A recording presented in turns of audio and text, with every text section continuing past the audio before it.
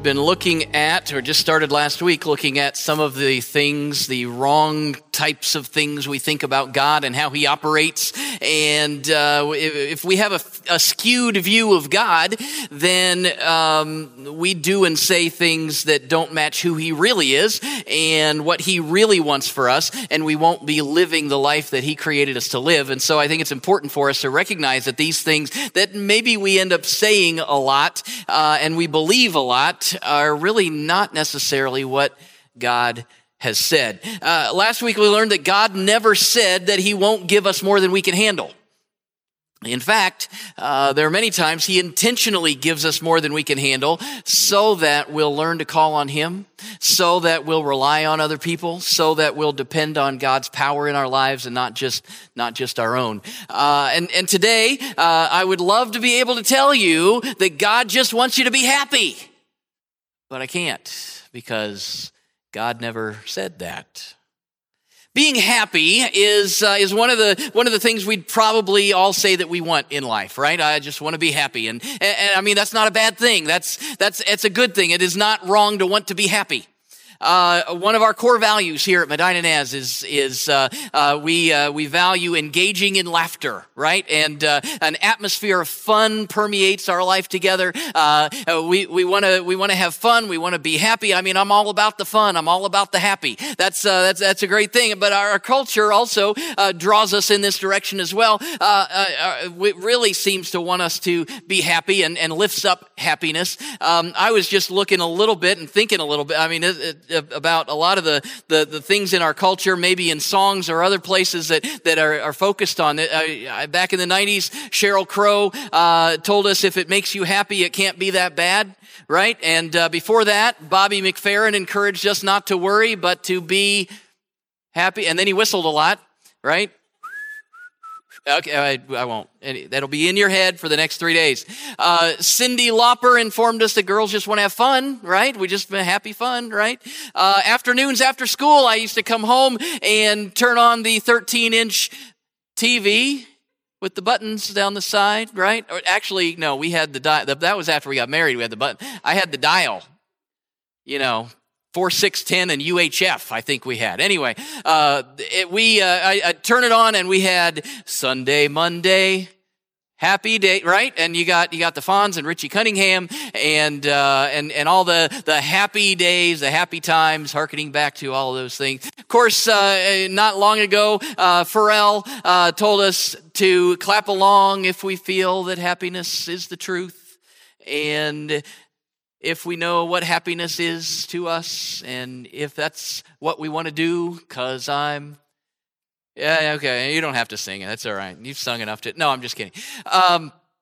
So happy all the time. Being happy is the top of the list for most people. I think if we ask them, and if we don't think about it too, yeah, I just want to be, and that's not an awful thing, but it might not be the best thing. And if we think that it's at the top of God's list to make us happy, then that actually skews a lot of things. So I want you to follow the thinking here for a little bit, because I don't want you to turn me off just yet. Pastor's preaching a downer message today. I shouldn't have come. Hang with me here, because this is here's what we're saying. If we say, well, God just wants me to be happy, one thing we're saying is that whatever makes me happy must be right, and whatever makes me unhappy must be wrong, right? Because if God just wants me to be happy, and that's priority one in His life, then whatever makes me happy must be good, and everything that doesn't make me happy must be bad. I'm not sure that we want to go there, right? I mean, I think I could come up with a long list of examples of things that people think will make them happy, but we wouldn't call them good, right? And so to define what makes me happy as that's always good, I think we're on dangerous ground there. If we say that God just wants us to be happy, then we're saying, in a sense, that pain and inconvenience and waiting and boredom and obstacles and discomfort, those things must not be God's will. If I'm going through any of those things, if I'm going through difficult times in life, if I have to wait, or if it hurts, or if I'm bored, then God wants me to be happy, not those things. So if I have to face any of that unpleasant stuff, then it must not be God's will for my life. I think we're again on pretty dangerous ground there. Another thing we're saying, if God just wants me to be happy, then we're really saying that our real gods are comfort and pleasure, money, whatever makes us happy. Because at the end of the day, my happiness is most important. So that's really what I'm worshiping. I mean, if we believe that God just wants us to be happy, then we're forced to believe that God exists to serve us. But God doesn't exist to serve us. We exist to serve God. I mean, you agree with that, right? I mean, forget about the happy thing. If I just said, you exist, does God exist to serve us? Do we exist to serve God? I think probably 92.8% of you guys, the two of you in the back that would disagree, we'd talk later, but I think we'd all agree, yeah, we exist to serve God. It's not that God exists to serve us, but so many times, we see this life with God as kind of like a contract, that I do these good things and God then is obligated to give me this good stuff. Because I did my part, then God needs to do his part. And it's kind of this contract that's given. It's kind of like a vending machine of sorts. We treat God at times like a vending machine. If I put in the right thing and I punch the right numbers, then I expect to get what I want. And when we don't get what makes us happy, then we get mad and we start kicking the machine. We start shaking our fists toward heaven and wondering what in the world's going on. Pastor Craig Rochelle from Life Church in Oklahoma City says that doing that is a tragedy. He says it this way: so many people end up walking away from God because of wrong beliefs. They say things like, I tried church and it didn't make me any happier. I tried religion and it didn't work. I tried the God thing. I read the Bible for a while and I still have cancer. My kids are still rebelling. I'm still not any better off financially. I tried religion and it didn't work. He says if you believe that God exists to make you happy and then you're not happy, it forces you to believe that God failed. People walk away from God because they had misconceptions about who he is and what he does from the very beginning. It's not God's highest priority to make sure that we're happy.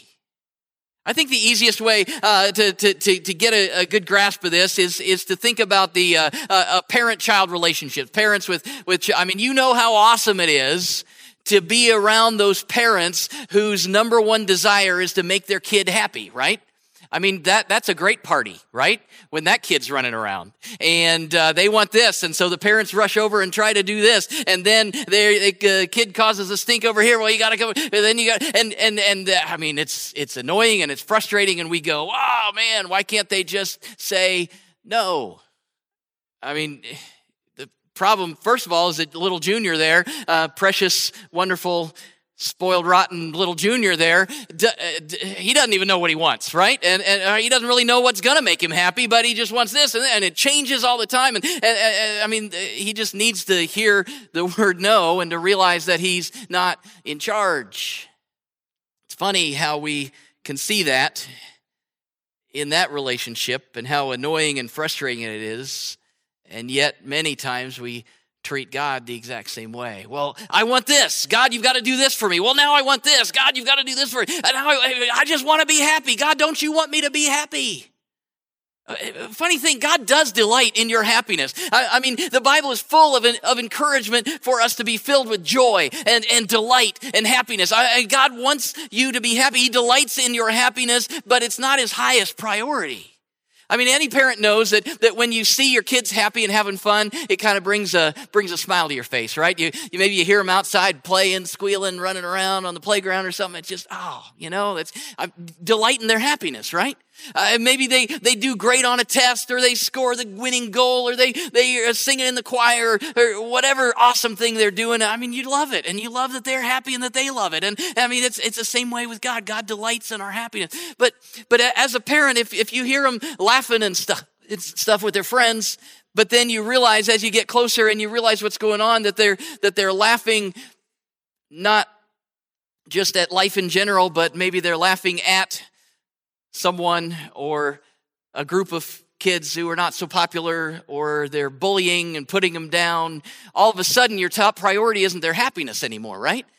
Your top priority is not, okay, whatever makes you happy. God delights in our joy and happiness, but he doesn't want you to pursue happiness as much as he wants you to pursue him. God wants your holiness, not just your happiness. His highest goal is your holiness and to be more and more like him. So if you're following him, if you're pursuing him, then you will have all of the happiness, more happiness than you can stand. But that's not what we're pursuing. We're pursuing him, and we're delighting in him. So just to clarify, or to kind of drill down on this whole God just wants me to be happy thing.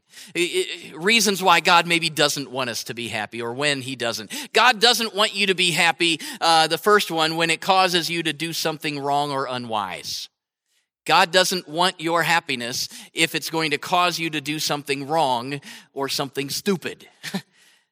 People do a lot of sinful things and a lot of stupid things because they think it'll be fun, because they think it'll make them happy. But God wants what's best for you, not just what will make you happy. 1 Peter 1:14 and 15 says, as obedient children, do not conform to the evil desires you had when you lived in ignorance, but just as he who called you is holy, so be holy in all you do, for it is written, be holy because I am holy. The problem is that a lot of people translate that, just as he who called you is happy, so be happy in all you do. That's not what it says. God didn't say that. He wants you to be holy, not just happy. And when we believe that God just wants us to be happy, we end up doing things that are wrong or unwise in the pursuit of that happiness. We can apply this to a whole lot of different areas of life. We can think about our eating habits. I mean, it makes me happy to dive into the third helping, right? Not the wisest move in the world, but it makes me happy. It makes me happy to dig into that stash of leftover Easter candy because it was on sale after Easter. Did you know that? They plan for extra and then they sell it for half price. And I found it. And I'm finding it showing up in the weirdest places. Makes me happy to dig into those little Butterfinger eggs. You know what doesn't make me happy is it takes forever to get the foil off. But once you do, that actually stops me from eating too many of them. But once you do that, I mean, instant egg-shaped happiness right there. Not the wisest thing in the world to do, but it makes me happy. We do this in our. We can see this play out. You see this play out in your in your job, maybe. You go, oh, okay, I've got this job. It's not really my dream job. It's actually kind of hard. Man, the boss kind of yelled at me last week, and I didn't really like that. That wasn't great. I'm not all that happy in this job. I need something that's going to make me. I quit, and that's not necessarily the wisest choice in the world, especially if you have bills to pay or mouths to feed and people that are relying on you. Sometimes you got to go through those difficult, hard things in order to do the wise thing, not just the thing that's going to make me happy in the moment. We do it in our relationships.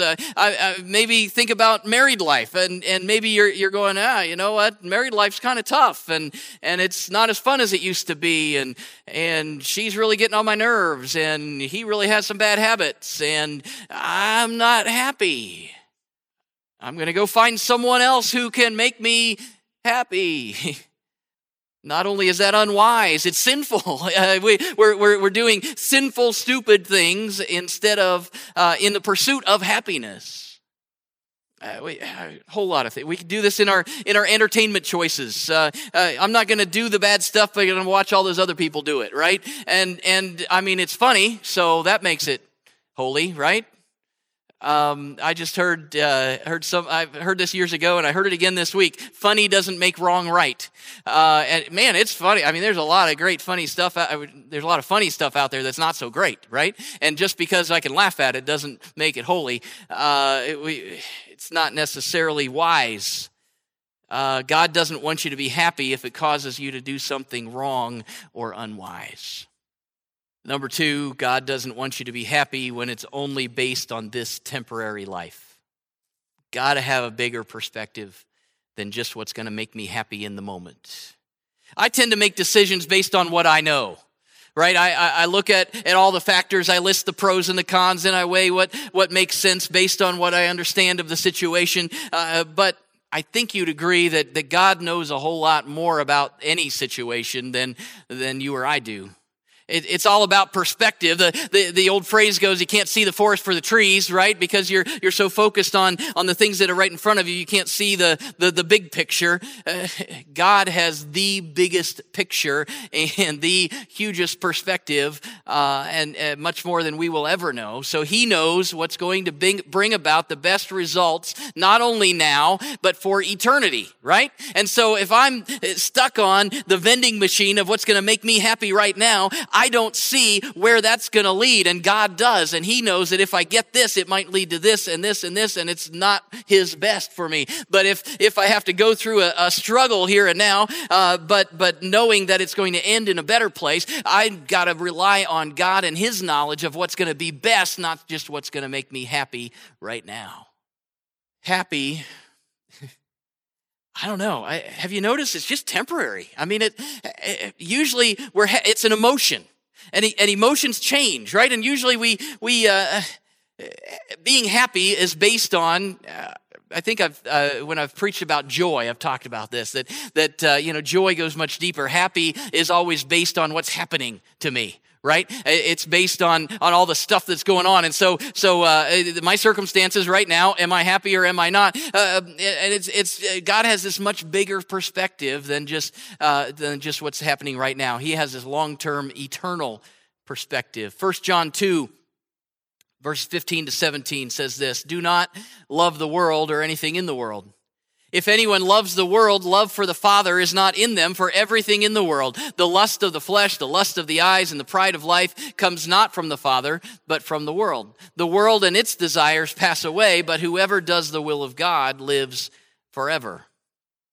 All this stuff in this world that we think will make us happy is temporary. And so our desires, this world itself, this says, it's passing away. It's not going to last. Following God is the best way to live for eternity, even if we don't get everything we think that will make us happy right now.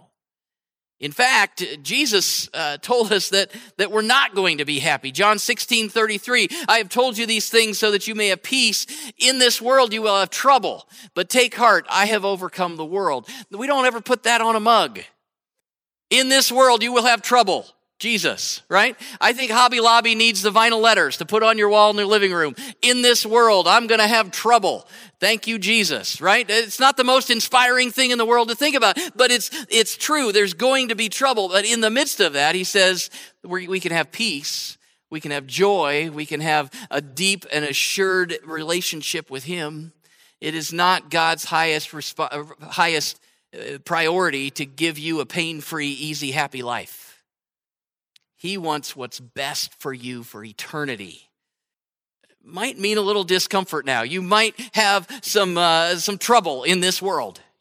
Jesus says we will. But we can take heart because he has overcome the world. And if we have our eggs in his basket, if we're putting ourselves in his hands, then he's going to take us to the best place. Max Lucado, he's written like 3 million books, probably only 3,000. But anyway, you've probably read, there's a little illustration in one of his books called, this is called The Gift of Unhappiness. And he says this, "Take a fish and place him on the beach. Watch his gills gasp and his scales dry. Is he happy? No. How do you make him happy? Do you cover him with a mountain of cash? Do you get him a beach chair and sunglasses? Do you bring him a Playfish magazine and a martini? Some of you got that. Do you wardrobe him in double-breasted fins and people-skinned shoes? Of course not. How do you make him happy? You put him back in his element. You put him back in the water. He will never be happy on the beach simply because he was not made for the beach." Max Lucado continues, "And you will never be completely happy on earth simply because you were not made for earth. Oh, you will have moments of joy. You will catch glimpses of light. You will know moments or even days of peace, but they simply do not compare with the happiness that lies ahead. God knows that your ultimate happiness lies in eternal things, and that's so much more important. This life was never meant to make us completely happy. God makes us completely happy. Joy, so much deeper than happiness. You were created to pursue Him, not just to pursue happiness. David, in one of his Psalms, wrote and sang about this, Psalm 37, verse 4, he says, "Delight in the Lord, and He will give you the desires of your heart." Some people take this to be a contract. Well, how do I get the desires of my heart? I desire this, this, and this, including my happiness. So, okay, what do I do? Okay, I just need to delight in the Lord. It doesn't. Delighting in the Lord isn't just something to check off your list.